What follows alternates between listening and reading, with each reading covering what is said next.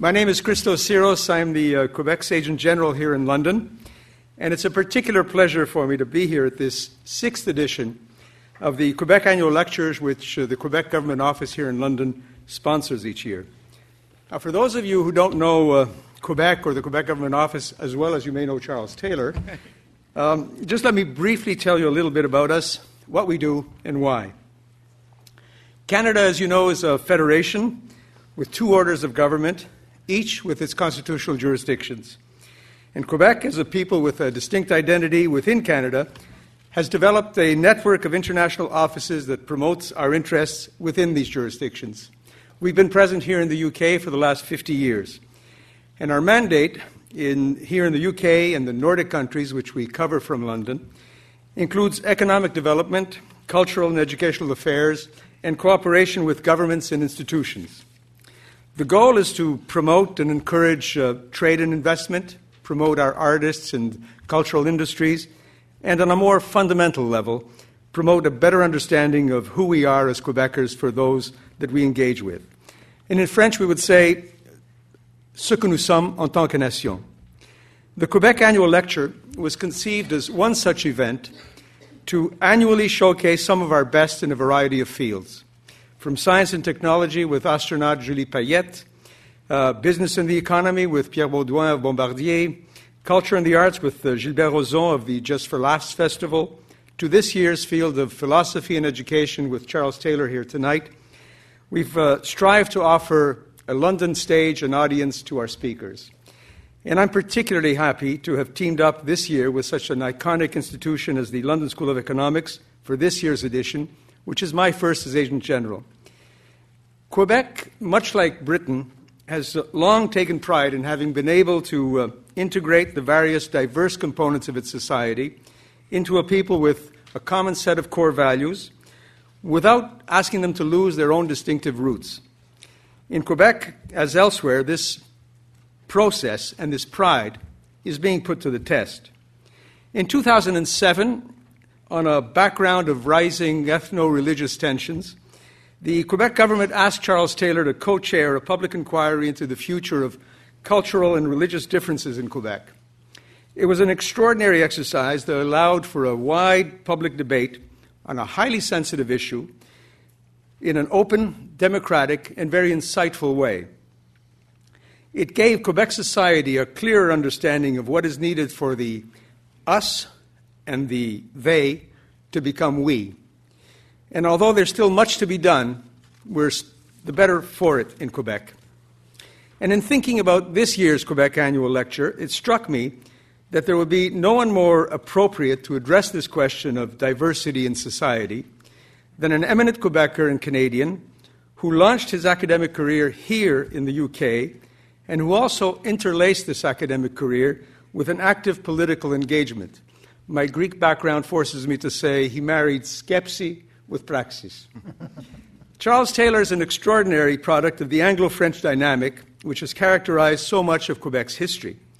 Raised in a bicultural, bilingual family with a Protestant English-speaking father and a Roman Catholic Francophone mother, Charles Taylor has a fine understanding of the dynamics that have defined Quebec's politics and social fabrics for the last decades.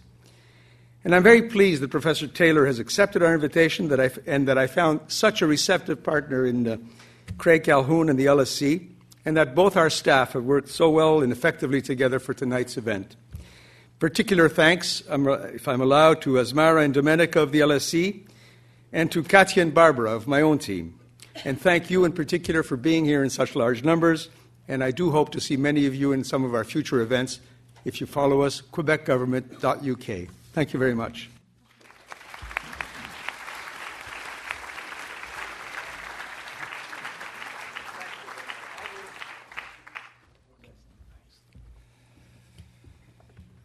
Well, good evening, everybody. Let me add my few words of welcome to the lovely greeting just given by Christos Syros, the Agent General, or Agent General of Quebec. We are very grateful to Quebec for the sponsorship of this event. And we're very grateful to Charles Taylor for coming to make it possible. I'm also add that this is co-sponsored with the Institute of Public Affairs at LSE, and we appreciate their support. My role could be as simple as simply reminding you that the hashtag for Twitter users is #LSEQuebec, and that there will be a time for questions and answers at the end. But I'm going to add just a few words of introduction beyond that. It's a great honor and a delight to have Charles Taylor here, partly because he's a personal friend and partly because he's really an extraordinary intellectual. He's had a career of remarkable scholarship that is grounded in philosophy, combining analytic and continental influences, deep influence from the phenomenological tradition, but also the study of language and other themes, extending into political theory, intellectual history, and indeed into public engagement in a variety of contexts, including the important work in Quebec to which Christos alluded earlier. Charles' books are numerous. I won't read all the titles or list them, but his work begins from important work on the very nature of being human and the nature of the social sciences, and the way they come together by asking what counts as an explanation of what human beings do. In a famous book on the explanation of behavior, he contested the idea that there could be a fully adequate external account in mechanistic terms that accomplished the explanation of behavior. He continued this in other work on human agency, on interpretation and the sciences of man, extensive work on Hegel, 2 major books, on the state, other work on language, and this feeds into the work on multiculturalism that has been perhaps some of the most widely known of his work, including in direct engagement with the issues of Quebec. He also has been politically active, as Christos alluded to, in the New Democratic Party in particular, and he has explored issues of the self as basic to modern society and sources of the self, and of the nature of a secular age. All of this, I think, comes together in thinking about democracy, diversity, and religion, Charles's topics for tonight. So with no more ado, I'm happy to greet Charles Taylor.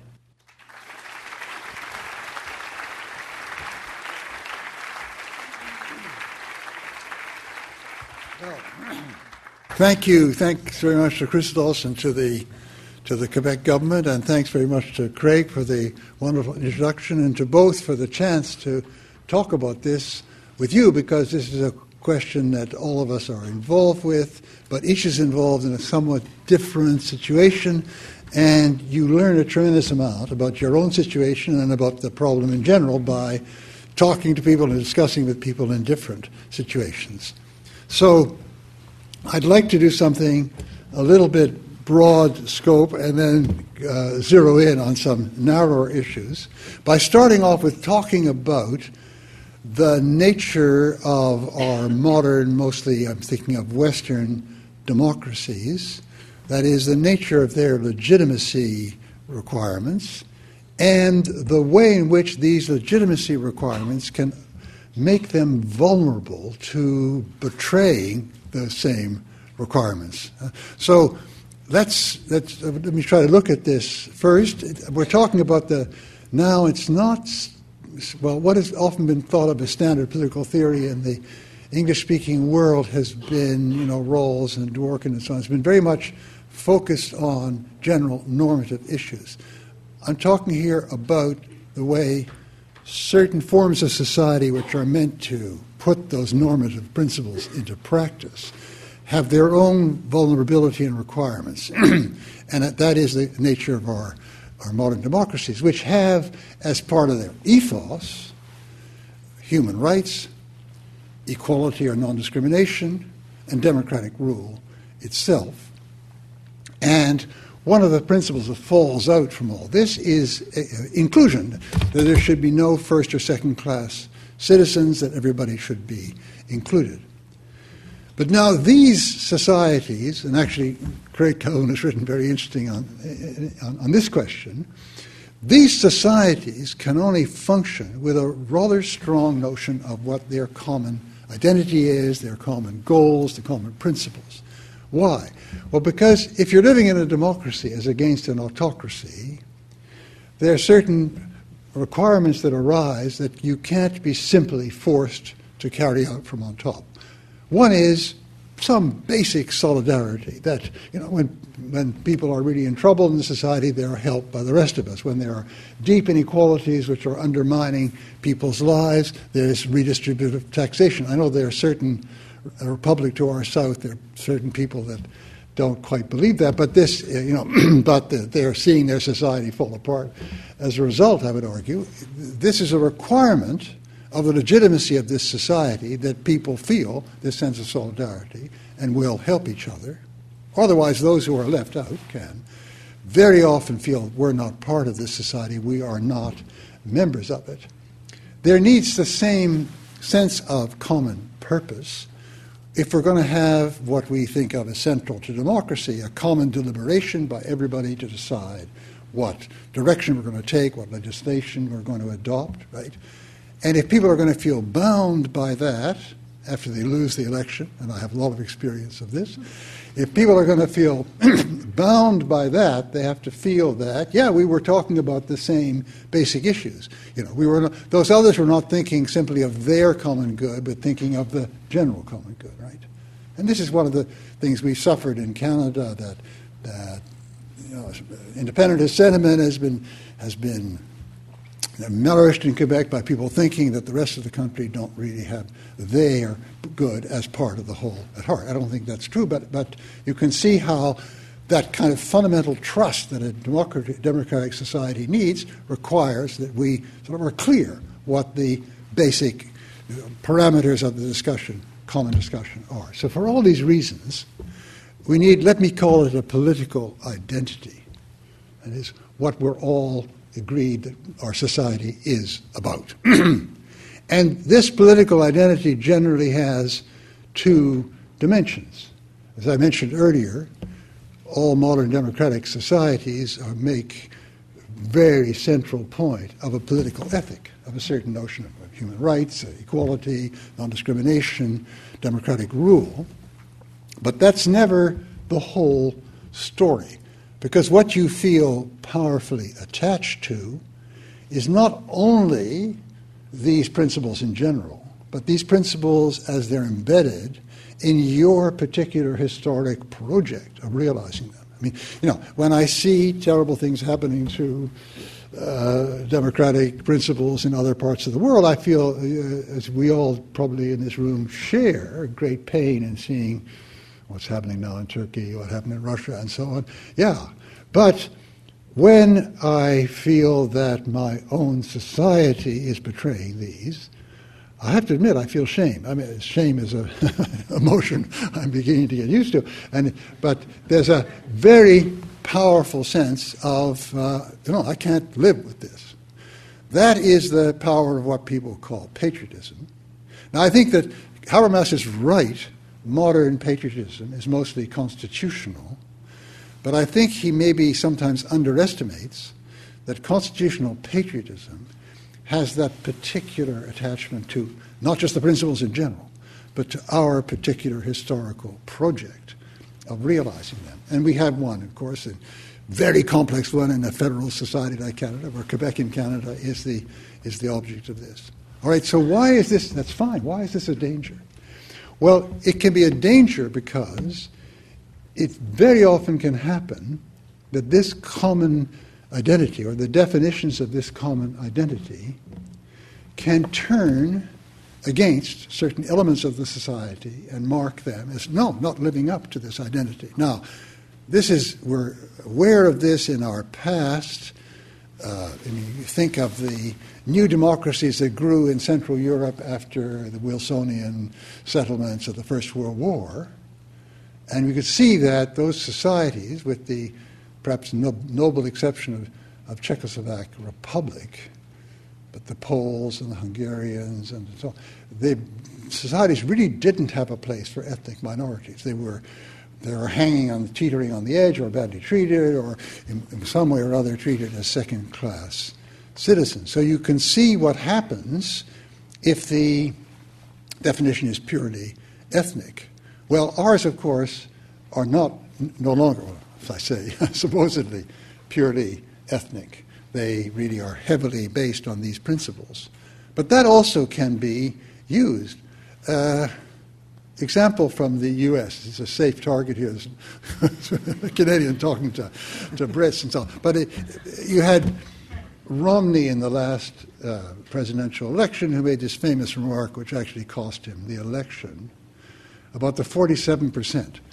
That meant that, 47% of the population that were not really pulling their weight, who were recipients from the rest, but not really working as they should. Here you have the implicit idea of an ethic, which we all supposed to share, which are part of what makes us Americans or whatever, and this ethic they're falling short, right?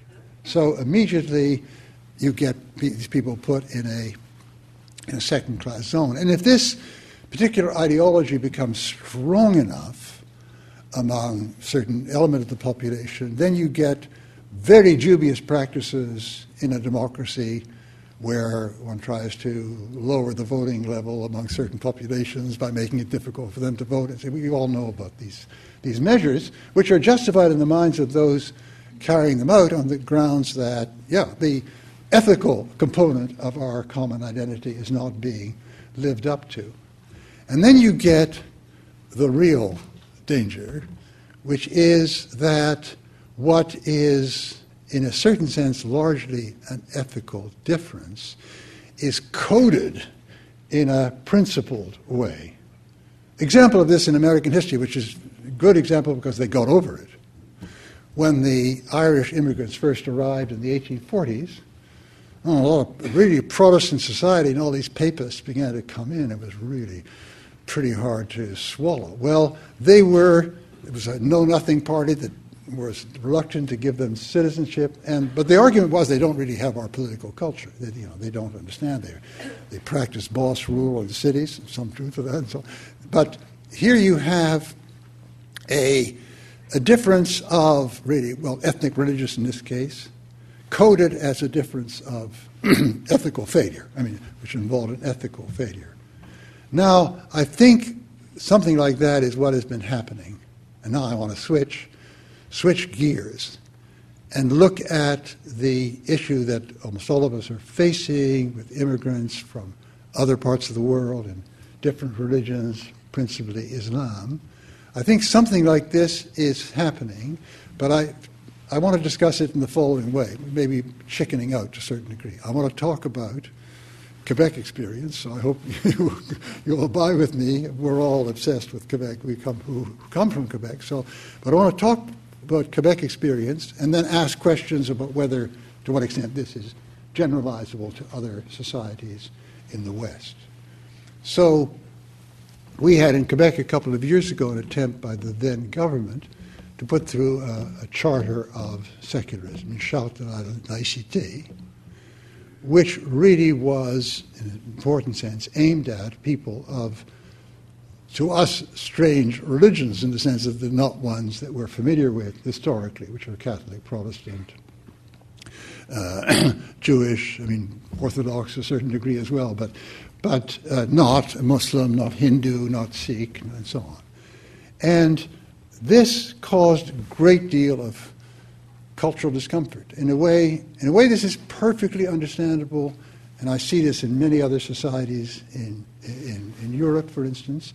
But it's something that one shouldn't get morally condemnatory of just as a feeling. People feel that strange customs, are they going to change us? Are they going to lead us away from ourselves and so on? But what is dangerous is when politicians take this up and argue that certain restrictions have to be put on these people because there is something dangerous and threatening about them.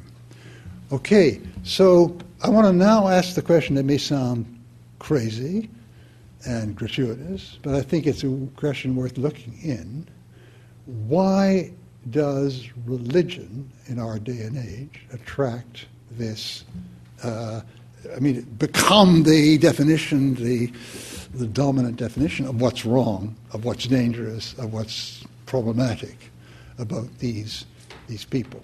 Well, I mean, this is a crazy question, isn't it? I mean, you know, on one hand, it may seem, I'll go to Quebec again, we have a society which decades ago had an extremely powerful, dominant Catholic Church that really rode herd on, maybe not because it had any legal powers, but because of the power of social cohesion, forced people to do various things they didn't want to do. And then in the 60s, they broke out from that. So very much like the French case where the history of a hegemonic Catholic Church was challenged by the laïc republic, there are a lot of people who feel that they're just breaking out from religious control. And then when they see new immigrants who are obviously practicing their religion or seem to be practicing their religion in a much more vigorous way, there's a fear about, are we going to regress? Many feminists have felt this. You know, we just won through to some kind of equality, and very imperfectly in Quebec between men and women.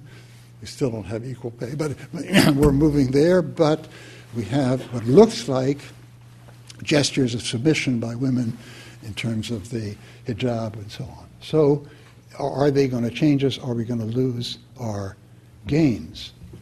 And secondly, of course, there is the whole geopolitical situation since 9/11, jihadism, terror, violence.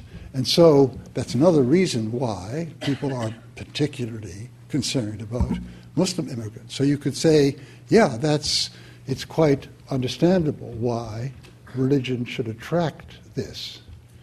But that's not the whole story, you see, because we discover when we make any kind of sociological studies on this, and I have quite a bit of information on that, but I won't go into it all now, that being in favor of the Charter correlated very highly with people who said we have too many immigrants, or people who said, well, we can't take this number of immigrants, or people who said a lot of people from other countries make me uncomfortable, and so on. You see, there is a deep, deep cultural fear, which when you overcome it, which you always do when you have real contact between immigrants and local people, right, disappears, because what it's really based on is a lot of stereotypes which induce this fear, and the fear is, as it were, taking this religious difference as its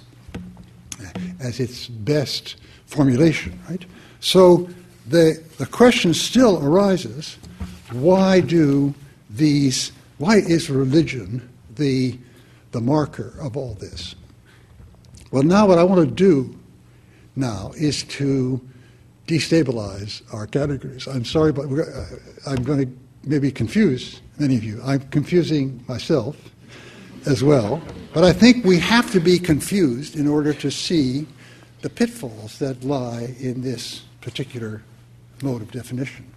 And what's going to be confused is our post-Weberian understanding that society has different spheres. There's a political sphere, there's a religious sphere, there's an artistic sphere, there's a sphere of art, etc., of the economy.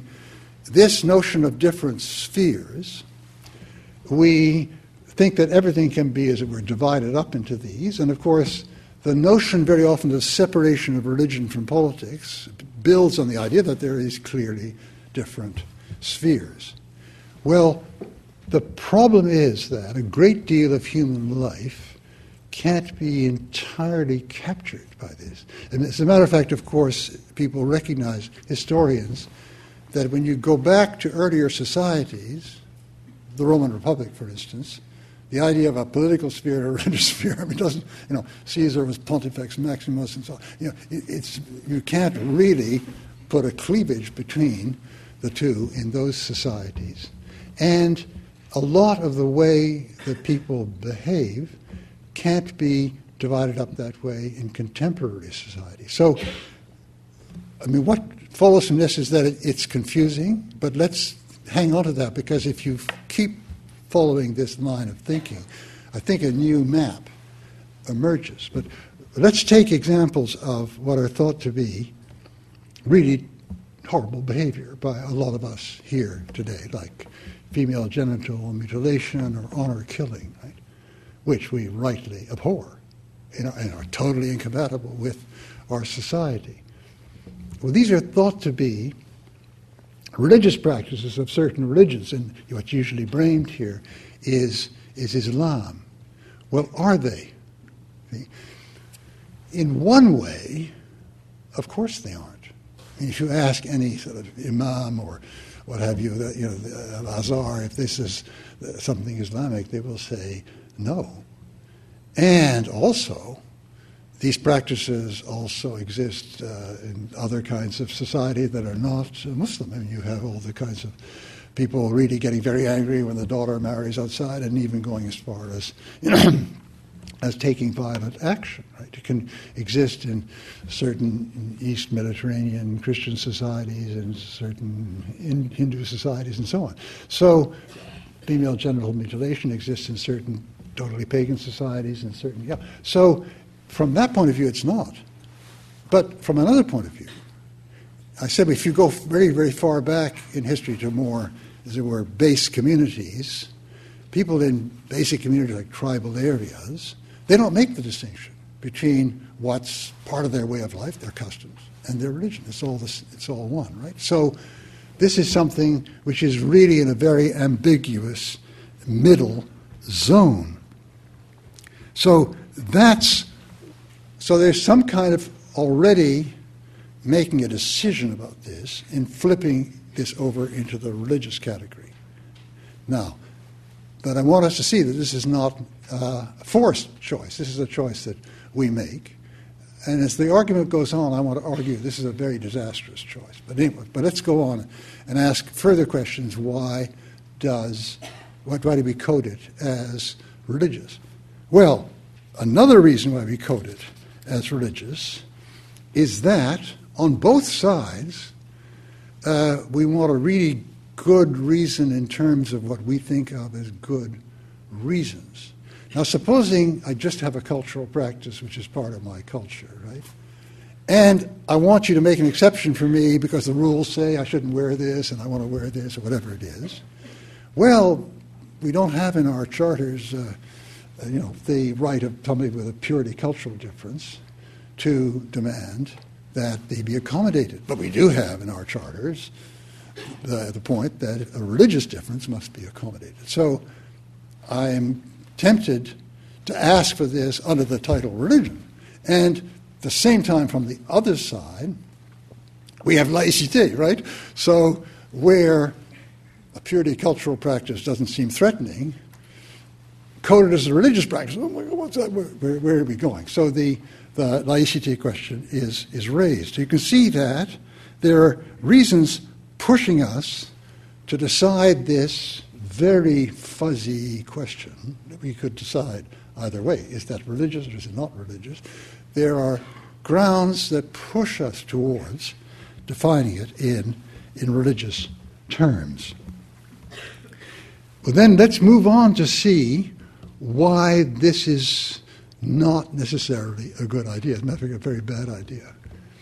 And it's a bad idea because of other issues about religion that are, I think, very badly understood.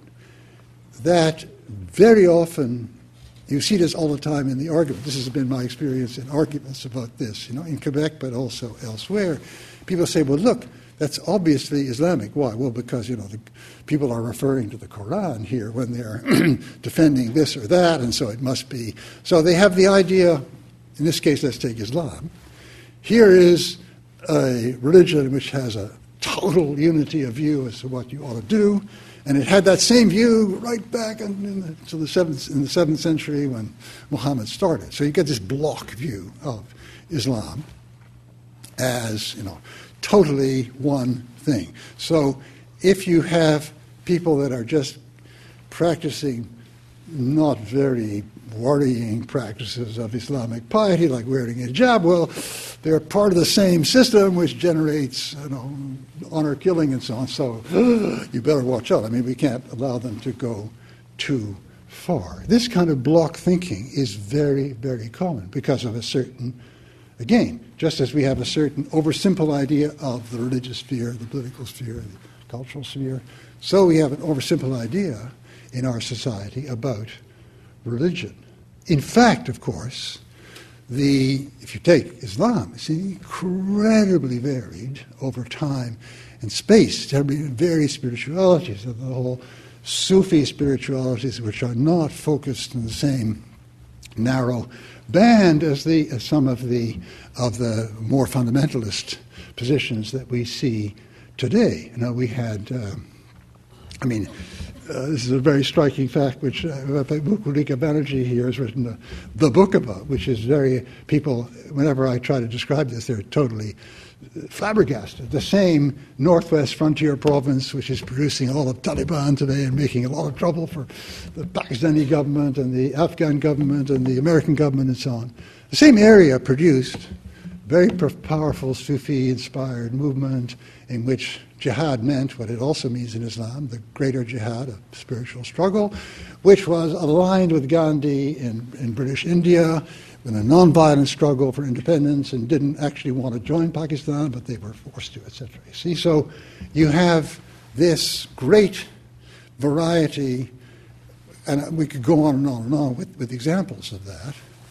Well, what's been happening in the modern world, of course, is reactions to various features of modernity, which people roughly call fundamentalist. And I think this is not entirely wrong word, because it involves people saying, everything's going to pieces, we've got to go back to the basics of our religious tradition and really focus on these fundamentals. There's a tremendous pathos of all fundamentalisms that they think they're going back, but they're being incredibly inventive in the process of doing that. So take the well-known case of Protestant, Bible-centered American religions which reacted to various liberal interpretations of the Bible by talking about biblical inerrancy. And you see that they have this idea of the total literal, every page of the Bible literally. There's something which is very foreign from, you'd have trouble explaining this to Augustine. I mean, it just wouldn't make sense. It's something tremendously modern. It belongs to a modern culture informed by science, which downgrades metaphor and image and so on as being not really serious use of language, right? So if the Bible's got to be serious, it can't be, it's got to be taken as science. See? So you have something here, you have an example of fundamentalism which thinks it's going back, but is actually under the pressure of modernity in certain modern conditions, innovating in a very profound way, but in this case, not a very productive way. And in Islamic context, something similar occurs, and what the effect it has, just as it does in the Christian case, is a radical narrowing of the perspective of what Islamic practices really are. Targeting Sufism, targeting various other kinds of practices, targeting the spiritual traditions around saints and their tombs and pirs in India, targeting all these and wanting to eliminate them. You get this radical restriction of what a faith involves. So, what follows from this actually is that what should be very interesting for us in the West, who find ourselves very often the target of Islamic fundamentalism, is that the great resistance to this comes precisely from all these other facets of Islam who are fighting back in various parts of the world. There is an actual sort of creation of a Sufi international, including certain Pakistanis, and including Mehlevi from Turkey and so on, attempting precisely to resist this narrowing of the scope of Islam by modern, totally Sharia-oriented to the expense of any kind of spiritual development, Islam.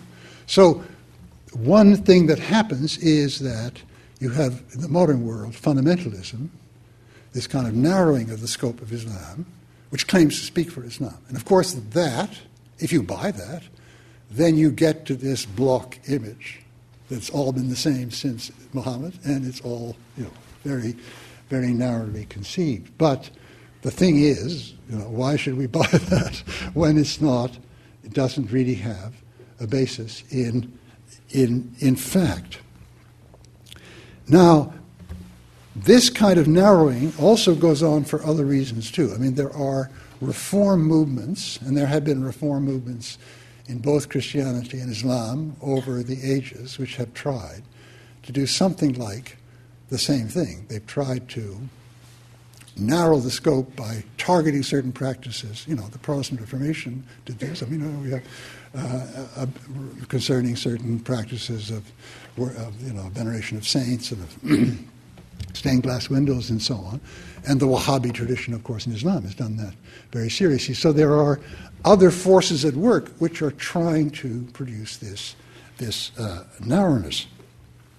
And you can even see this happening in our time when we look at a third facet of religion, which also sort of breaks our categories, that very often religious markers are used as a marker of political mobilization. Right? And of course, we're aware of this with national markers. I mean, the whole story of nationalism in modern democracy is that we all get together as Poles or as Ukrainians.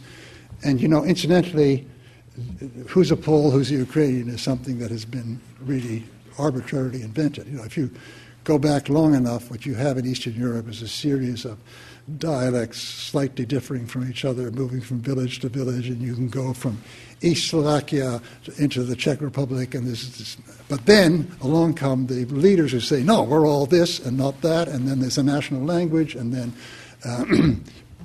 all this messy stuff gets cleaned up. Well, similarly, in the religious sphere, there's an attempt in these mobilizations to narrow things down in order to make it more or less containable as a supposed point of unity for a nation. Now, what happens when all these things come together? And I think the case of Pakistan is interesting from this point of view because there was a first mobilization to be separate from India on the grounds of its being the state founded on Islamic tradition and civilization. Right? But the meaning of that has been changed in the last, how many years? 47 plus, 70, almost 70 years, in a rather radical way. Jinnah, the two facts about Jinnah are kind of shocking today, maybe for many people. One is that he wasn't that pious. Everyone really knows that, right? And the other was that he was Ismaili. He belonged to a very minority fraction of the Muslim community, right? Which is now being persecuted terribly, okay? But he was the one who mobilized the Islamic State in India. And his idea was, of course, that there would be Islamic areas with this, dominance of the Muslims, but they would also have minorities who would be treated well. Right?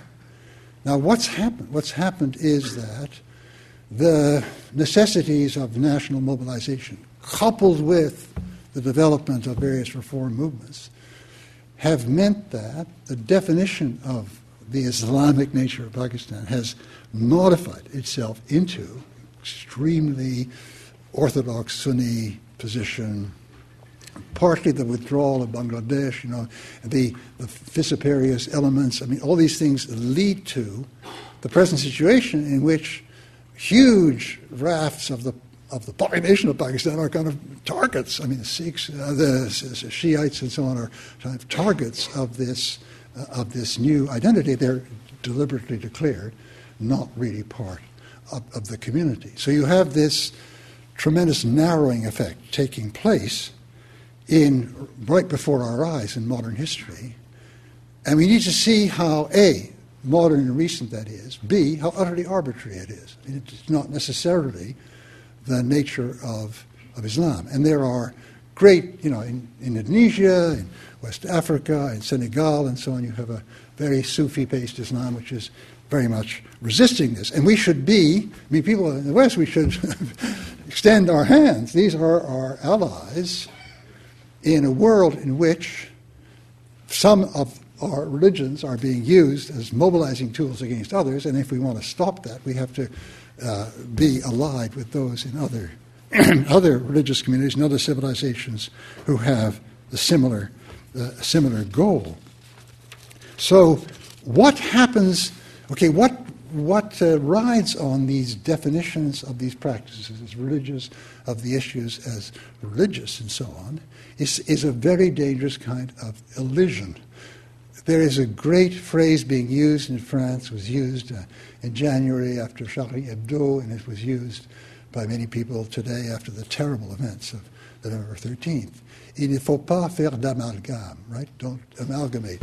What they're trying to say, those people, is don't take the Muslim piety of this woman with the hijab as being the same as the Muslim supposed piety of fundamentalists, as being the same as the Muslim piety of the jihadi, right? It's not necessarily the same.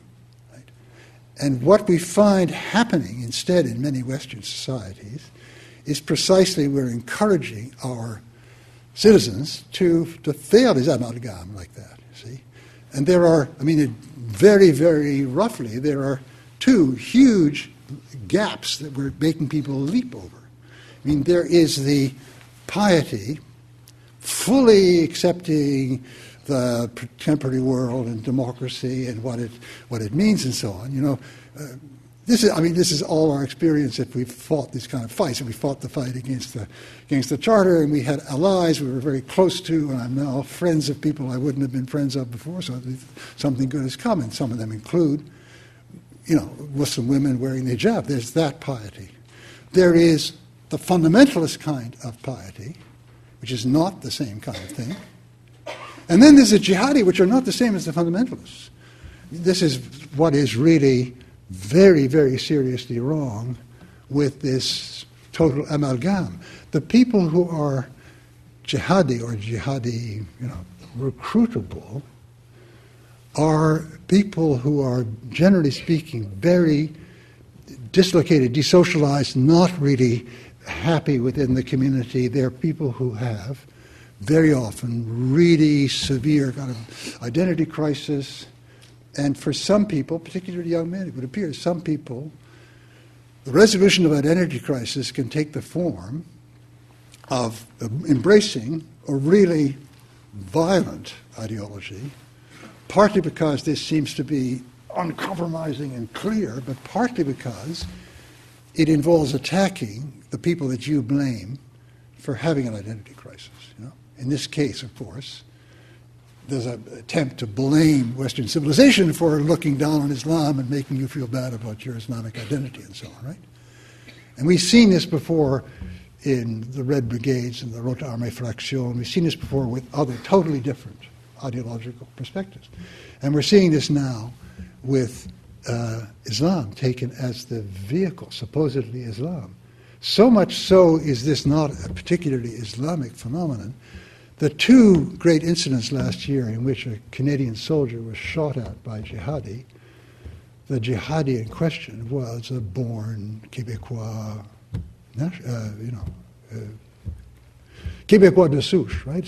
Somebody who was of Québécois descent, who was attracted to this, not because they were attracted to Islam and then read the Quran and but because they were attracted to this whole stance in which of a violent negation of a lot of the things that they were brought up with. They were very, very disturbed young men. And so we have here a double mistake, a double amalgam is being made by a lot of our discussion. And we find this again and again and again. Islam is a block. So that woman with the hijab is part of the same direction of thought and sensibility as various imams of a highly fundamentalist kind, some of which we have in our country, much less than other countries, but some of whom we have. And then those two are the same as the jihadi. And there's really a big cleft between these three. In other words, there are two big, as it were, deep holes which are being just leapt over in this interpretation. But if you have that interpretation, then, I'm going to give you an example. We had the hijab was raised in the last Canadian election, and some parties lost a lot of votes. I know that. Yeah. And there was somebody writing in La Presse, which is really very good, very civilized, very liberal Montreal daily. It's not like the Journal de Montréal. Right? And this person said, well, it was not really fair maybe to target the hijab, but you can't just say that it's totally unproblematic, because we have to survey very closely some of the practices of our Muslim immigrants if we don't want them to go off and do jihad. Well, just a minute, right? The likelihood of hijab wearers being off doing jihad in Syria is about like mine or yours. I mean, it's just close to zero, right? But you can see that what's working in that innocent journal, it really is innocent because he belonged to this organization. It was not professionally enjoying stoking this up, which other media have done in Quebec. The assumption of this journalist was precisely this total amalgam. Now, if you turn it around, that is the most disastrous policy you can invent, right? Because you're helping the recruiters if you put everybody in the same basket. Just people who are just some kind of Muslim piety where they want to wear a hijab is put as being in the antechamber of jihad. You are helping. That's what the recruiters are saying all the time to these kids. They despise you. They absolutely despise you. They have no recognition for you, right? Come with us.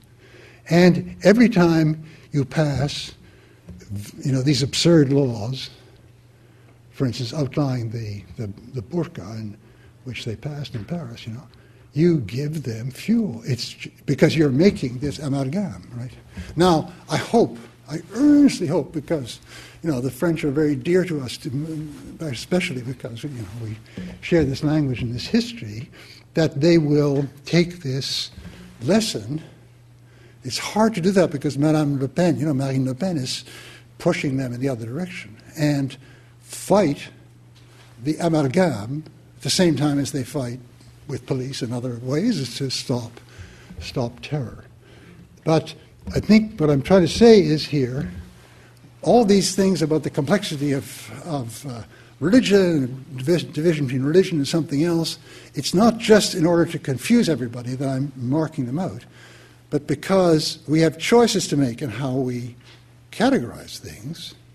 And if you categorize them in a certain way, and you think that, well, the only way we're going to stop this is leaning on people wearing hijabs or something, if you, out of this block thinking, you think that you can actually operate positively on the phenomenon by that kind of putting everything together, you are... François Vallon said this in a brilliant statement he made on the French television. Stigmatisation, that's what you're doing. You're making a stigmatizing move relative to these particular practices as aligned with the horrible practices of sending terrorists in to kill a lot of kids going off Friday night, you see. So, il ne faut pas faire d'amalgame, il ne faut pas faire de stigmatisation. That is the powerful message. But what lies behind, what makes stigmatization work, is this oversimple view of what religion is, of what Islam is, of this can you blame a lot of people? They're not experts in Islam.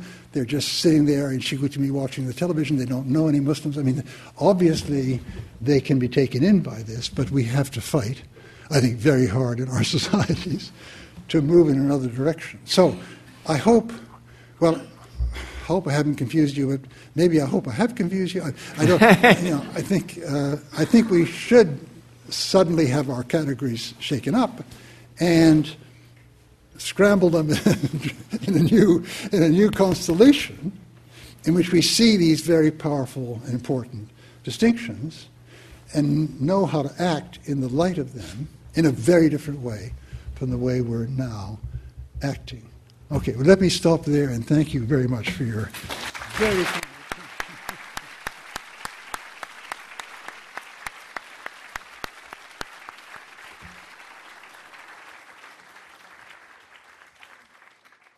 Thank you very much, Charles.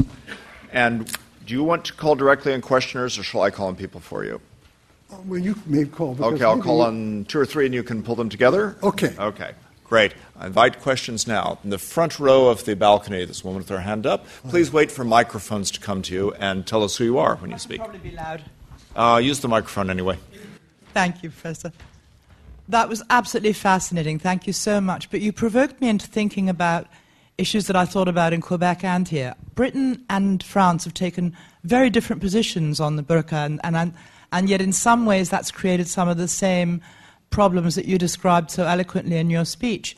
One of the issues I'm struggling with is I have a number of friends in Iran and Iraq and Saudi Arabia who are doing everything they can to fight wearing a hijab, wearing a burqa. And then I have friends near me in East London who are arguing with their daughters who want to start wearing hijabs and burqas again, and their mums and dads are horrified that they're taking this up. I just wondered if I could ask you to offer me any help in how I deal with this. Sorry, I'm Greer Nicholson. I'm a Quebecer and I'm a Londoner.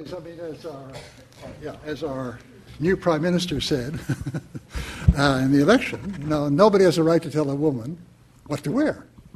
But the parents of the community don't have a right, and we don't have a right. Now, these women may be being told one thing by the original community and so on, or one thing by the parents, namely wear it. And if we pass the legislation they want us to pass, we'll be telling them not to wear it.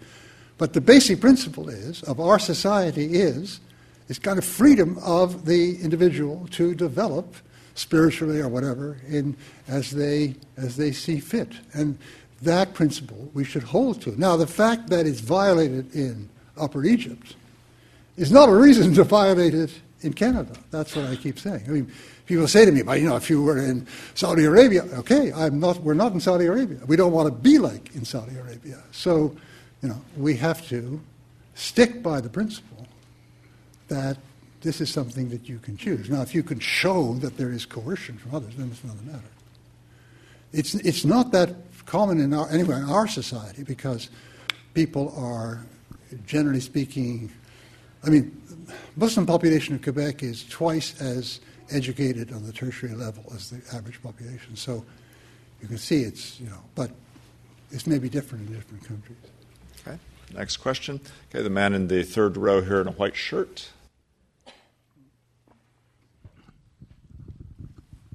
Thanks. I'm Guy Lipscomb. I'm an interested guest of a Quebecois.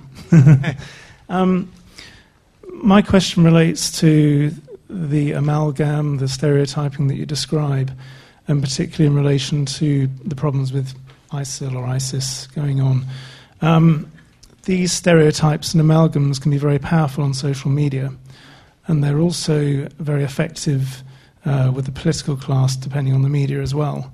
And it strikes me that's a terrible kind of feedback loop you're developing there potentially with entrenched views and these amalgams.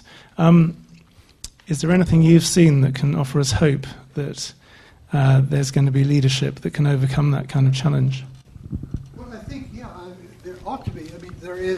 There are sort of funky of resistance to this where Muslims and others make friends. Like in certain schools in Montreal, the kids growing up in those schools, they can't understand what this fuss is about because they had a Muslim friend and so on. So they can't even see this. In certain places where people work, they work alongside Muslims. So there is this possibility of just people meeting a lot of other people, beginning to eat into the force of these stereotypes. But there has to be a really concerted effort on the part of political leaders to point this out. To point out how many false alarms there are, that very often you see in the British press, think the Trojan horse in Birmingham, and so that they just aren't properly looked into. So there has to be. In Quebec we have quite a responsible set of media and quite an irresponsible other set of media who have talked up these things, but we have, for the most part, political leadership which will fight against that. But the ideal situation is if all significant parties utterly refuse to engage on this terrain and go back saying, il faut pas faire d'amalgame, this is not this, everyone's not the same. Another thing that, of course, helps to sideline this is Muslim figures in the media, and so that it's a series of these things that can turn public opinion around, and we have to work on that. Okay, let's go to the very back.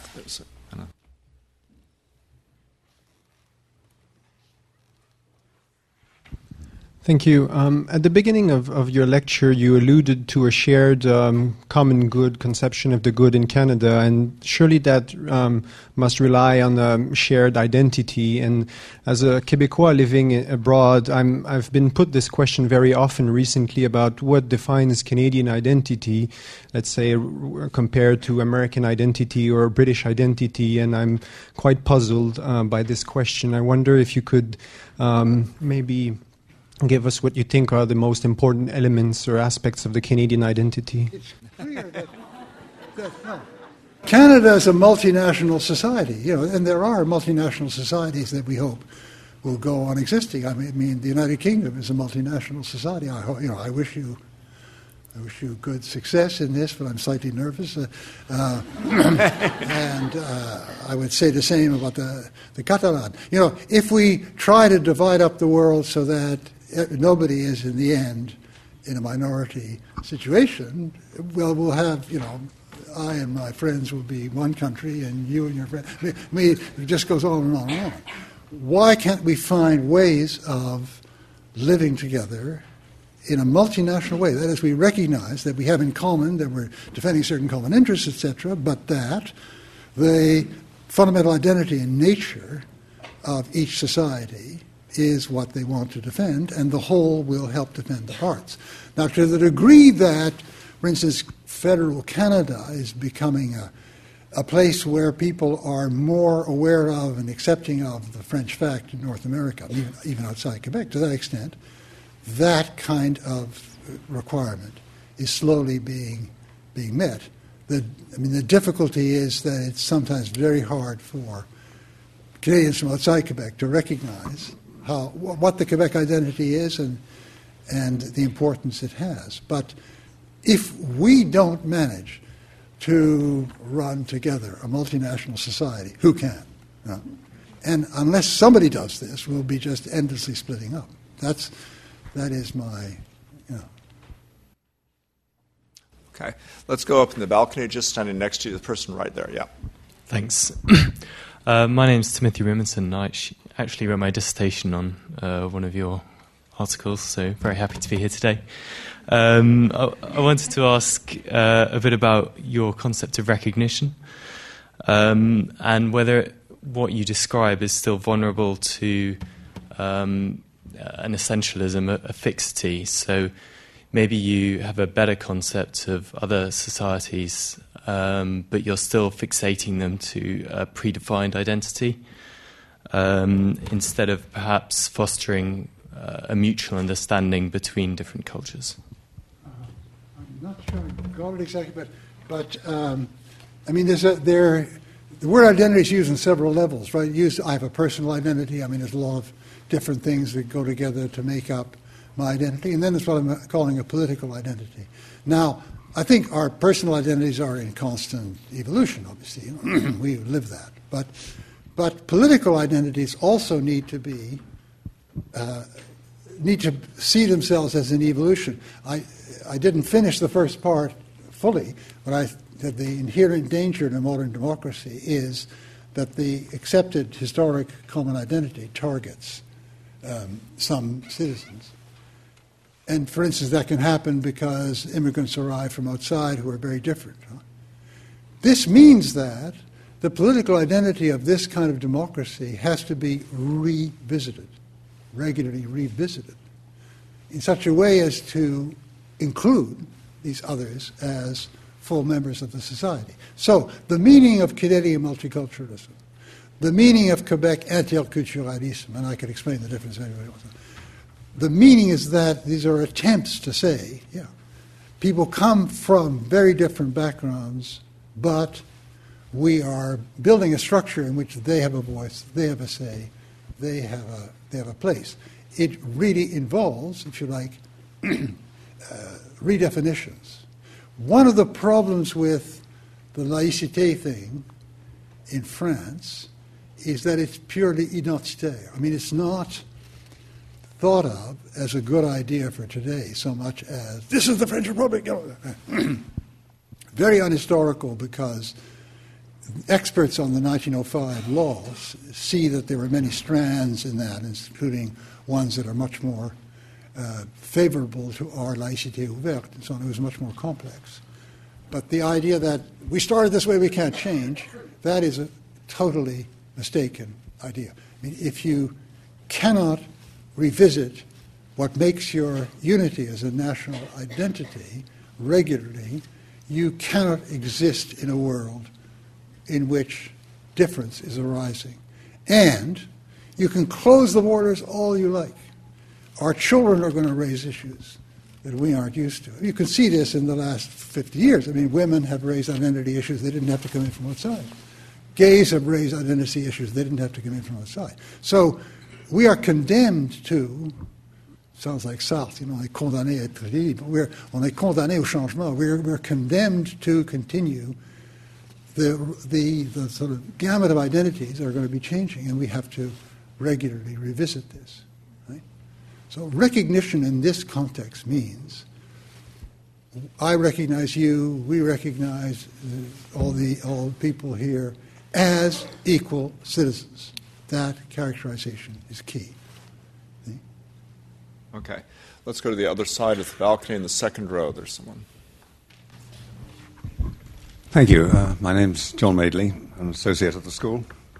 I wondered if you'd like to comment or tell us the story of the so-called Sharia courts in Quebec and the rather, what I take to be an unsuccessful experiment to incorporate them into as alternative dispute resolution mechanisms. Sorry, the so-called Sharia courts. The so-called Sharia courts. In Quebec. It's not Quebec, was it? I'm sorry. I'm ill-informed. However, Quebec patriotism is very important here. I'm sorry. It might be Ontario. I don't know. No, I thought that was, as a Canadian, I felt very ashamed of that discussion. Because what was at stake was the proposal. Sorry, I better get to that. What was at stake was a proposal to allow for some kinds of mediation in divorce cases, which already existed for Jews and Christians, allow it by Islamic figures, provided, A, they took a set of courses in the Canadian Charter and what the parameters are, B, the results could be referred beyond them, right? Now, if somebody hadn't used the S word, right, this might have passed. But the same thing happened to Rowan Williams here, right? People get hysterical. Oh, pas de Sharia au Canada. I mean, they don't know what they're talking about. I mean, Sharia means whatever law means, and it can mean many different things. And it was such a fuss in Ontario that the Ontario Premier cancelled the Jewish and Christian provision for there in order to have equality and deny. Yeah. That's the sad story. But you see, we're dealing with a kind of ambient, floating, confused Islamophobia where whatever smacks of this big block religion is considered dangerous. We have a long way to go. There are also powerful think tanks in the United States with lots of money that are spreading this stuff on the internet all the time. It's really... If you look up and see the internet, you get a terrible depression after a while. Okay. Let me go to the gentleman in sort of the back about. Yeah, you can see him there. Thank you, Professor Charles Taylor, for a very interesting talk. The question I have is, are we locked in the paradox of democracy? So if there is this need to constantly define who we are, was Carl Schmitt right in his definition of the political by saying that the friend other distinction is what is really at play here. And if that is the logic, then the conflation of all the Muslim groups and identities into one mass block serves the process of making who we are here very powerful. So in a sense, in order for us to have a democracy here in the UK, we need to view the Muslim community in that one block, because it gives us an understanding of who we are vis-a-vis who they are. No. Is there a way? Are we locked into that binary? Or is there any way we can transcend it in any sense? This is clearly not. So, Carl Schmitt, I have trouble understanding the interest people have in this right-wing, partly confused figure, I think. But a lot of my left-wing friends think Carl Schmitt is just is wonderful. So, okay, but do we take the thesis that we can only have a sense of our unity by having the adversary, that we divine ourselves against? Well, we've often succeeded in not doing that. We succeeded in knitting together a society with lots of difference in Canada. Now, there are cases where we haven't, so there's still frontiers where we have to work on this. But we succeeded in knitting together a society with a great deal of difference without necessarily having an enemy. I mean, maybe the United States, very often it's true. Canadians have this kind of contrast case that they're very concerned with not imitating, but that's not, it's not the real fight. The enemy of that Schmitt is offering. See, so I just don't see. I think this is a kind of huge metaphysical shot out of the pistol. That you can't have a unity without the friend-enemy distinction being crucial. Okay, let's look at history. Let's not just take this as read. Okay, let's go back here to the woman in the next to last row there. Striped shirt, yeah. Hi, my name is Amar. I'm a master's student at LSE and a former McGill student. My question is about C-51. You briefly kind of mentioned the Charter in the Quebec context, but I was wondering what you thought Bill C-51, the effect of Bill C-51 on how we understand multiculturalism in Canada and what it might do to impact ideas of surveillance.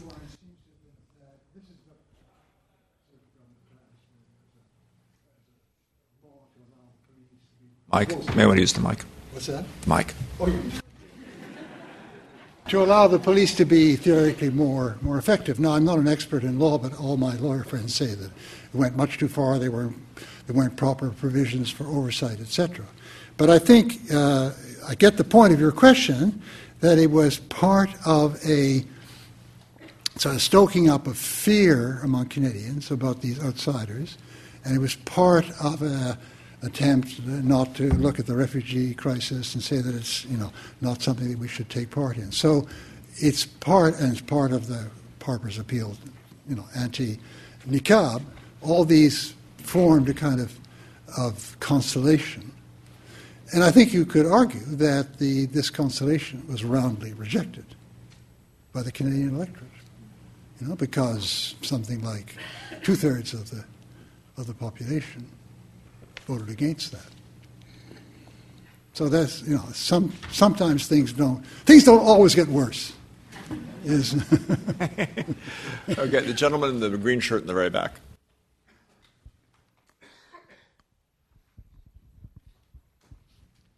Thank you very much. My name is Bharath Ganesh. I'm a PhD candidate at UCL in geography, and I also work at an organization called Telmama here, where we record anti-Muslim hate crimes. I think it's really interesting that you talked about the amalgamation question.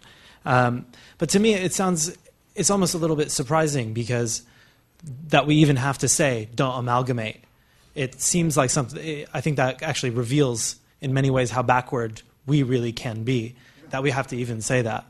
I was wondering in terms of, you problematized, for example, the way that, fundamentalists in Christian right in the United States, as well as, for example, Daesh, have a narrowing or a kind of closure in their discourse. I think I noticed that actually in the secular liberal narratives that we have as well. We have certain types of closures. I think one really good example is the way that British values have been framed in the last few years in the UK.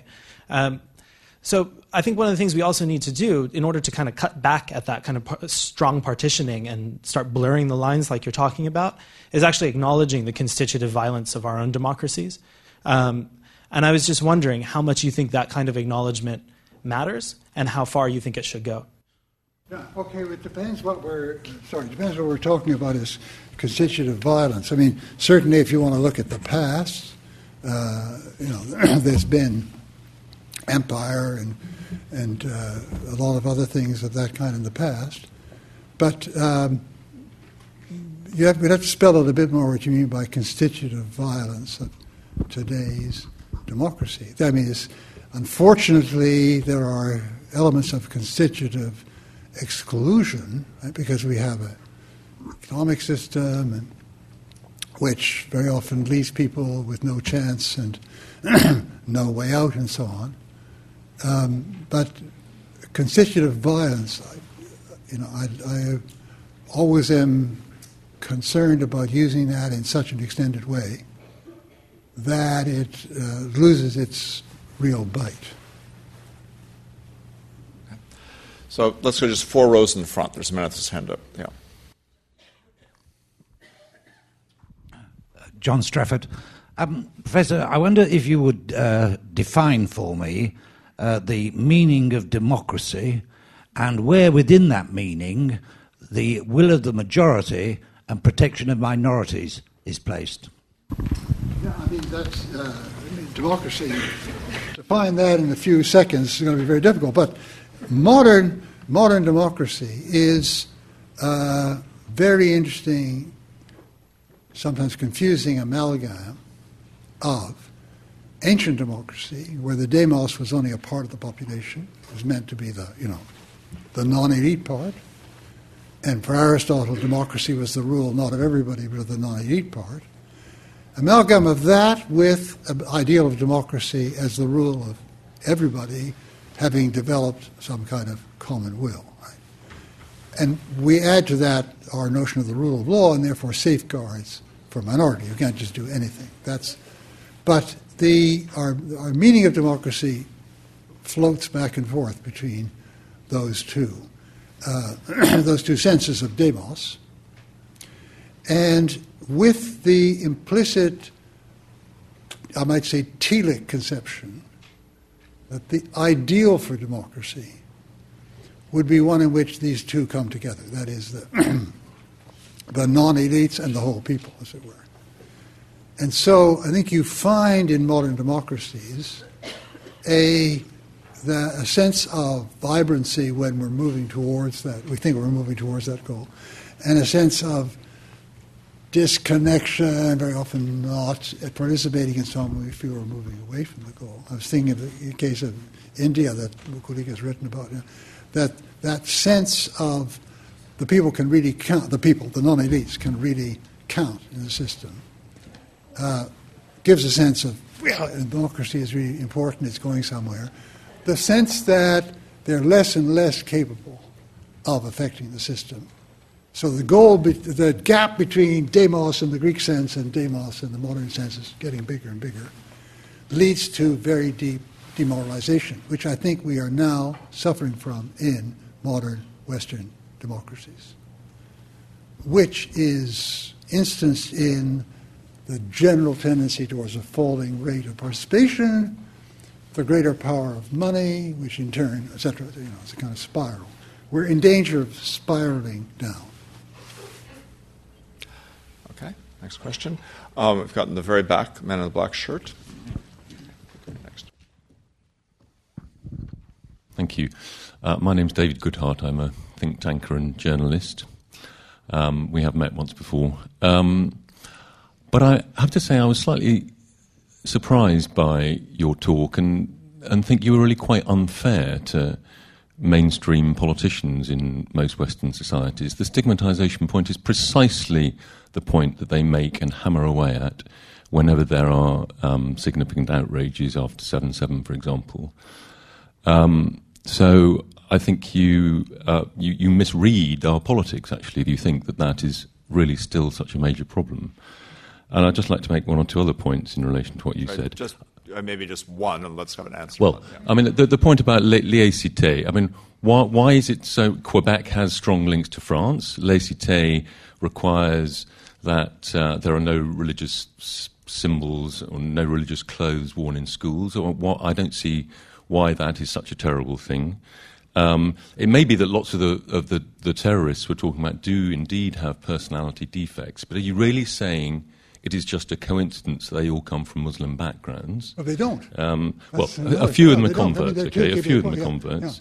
Yeah. And arising from that, do you think that Muslim communities have no special responsibilities for dealing with the issue of extremism that, broadly speaking, arises from within their own communities? And final I think point. Not more points. I think that's okay. enough points for now. Okay. Thanks. I mean, I'm not saying that all Western politicians. On the contrary, in the Canadian case, there were just two parties that which uncharacteristically dived into this unfortunate basket, and the others not. So I mean, I think that the problem with France has been a series of legislations that don't make any sense except as a kind of stigmatization. And what is the great drama of a girl there sitting with a hijab and another girl sitting without a hijab? I think you have to really invest this with an amalgam in order to whip people up to thinking that is a big problem. Now, of course they have.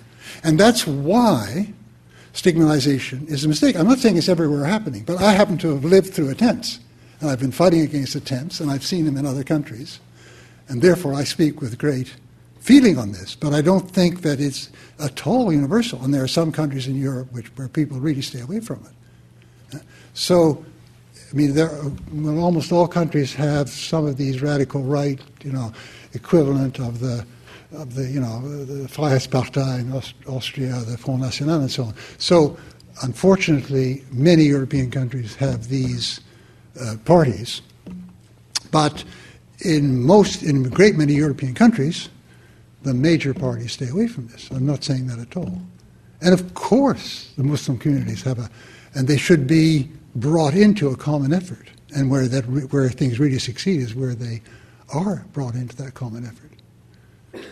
Okay, gentleman in the tie in the fifth row back, fourth.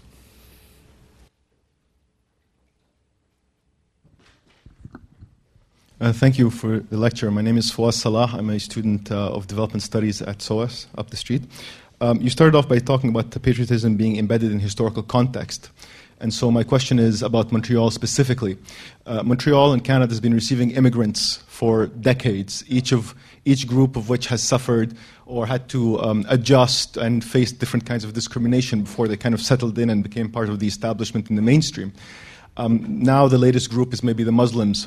Do you think that there's a role for other minorities that have preceded the Muslim community in speaking up about this kind of discrimination that newer immigrants are facing? And if so, has that happened in Montreal specifically and in Quebec? It's happened a lot. I mean, there are a lot of people from other less recent communities that have stood together. We've had quite effective movement which groups a whole lot of people together, standing on the principle of equal citizenship. Yeah, but I mean, it doesn't always fully happen, and there are all these disturbing things like the Middle East that sometimes create cleavages. But that's the road to success. I mean, building this very big coalition and operating together. Okay, we're getting close to the end. So just a few more questions here. Let's say I'd mentioned the man in a yellow shirt, sort of near the center.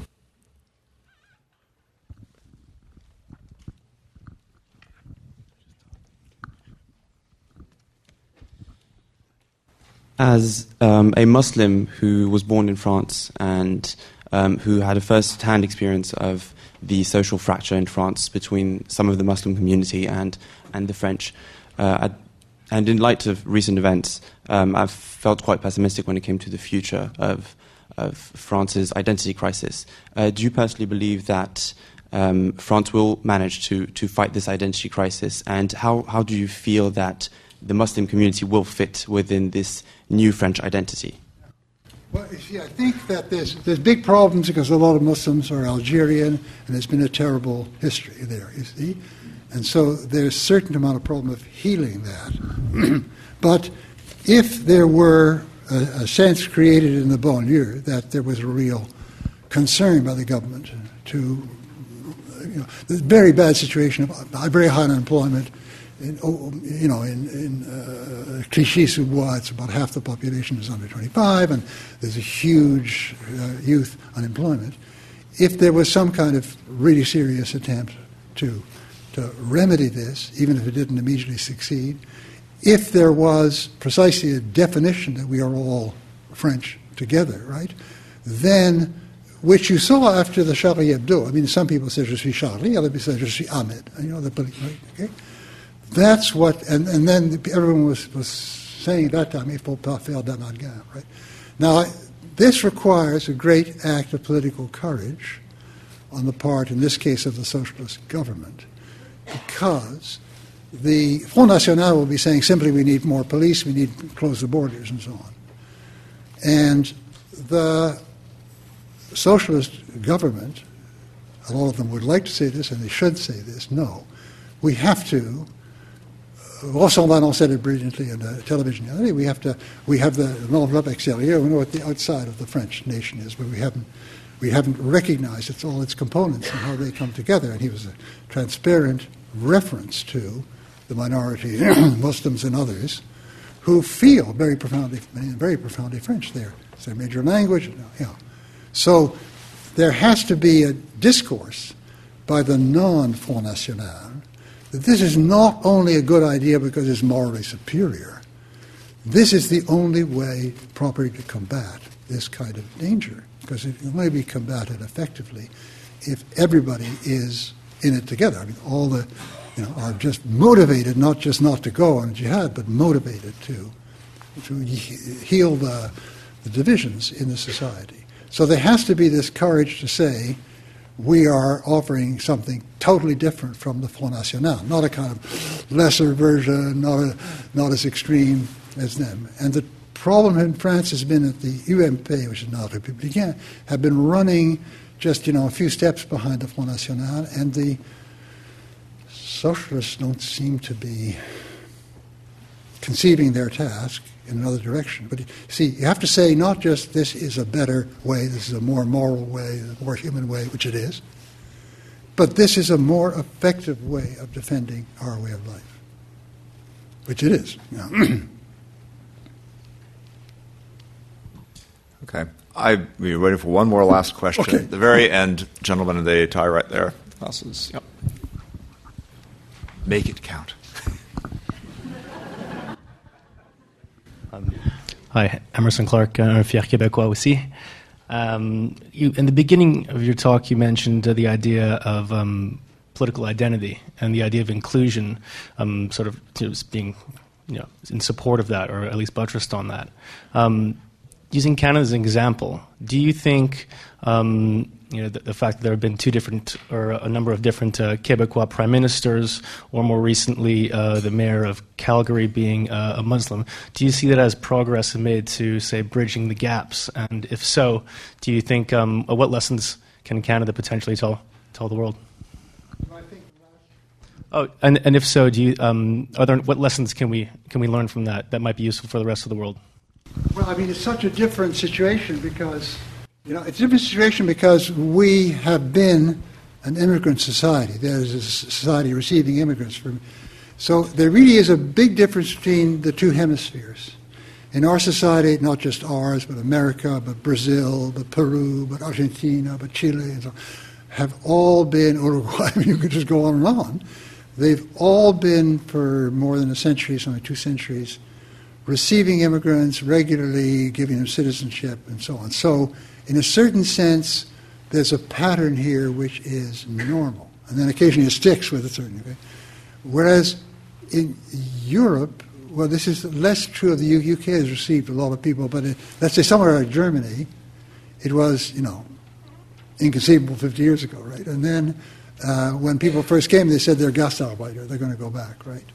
and they had a citizenship based purely on descent, not on territorial where you were born and so on. So it's much harder here, and one has to overcome older reflexes. So you see, I don't think we're necessarily a good example. I mean, just maybe some practices may be interesting to take up, but there's really a different kind of task here. So, Charles, thank you. Wonderfully informative lecture.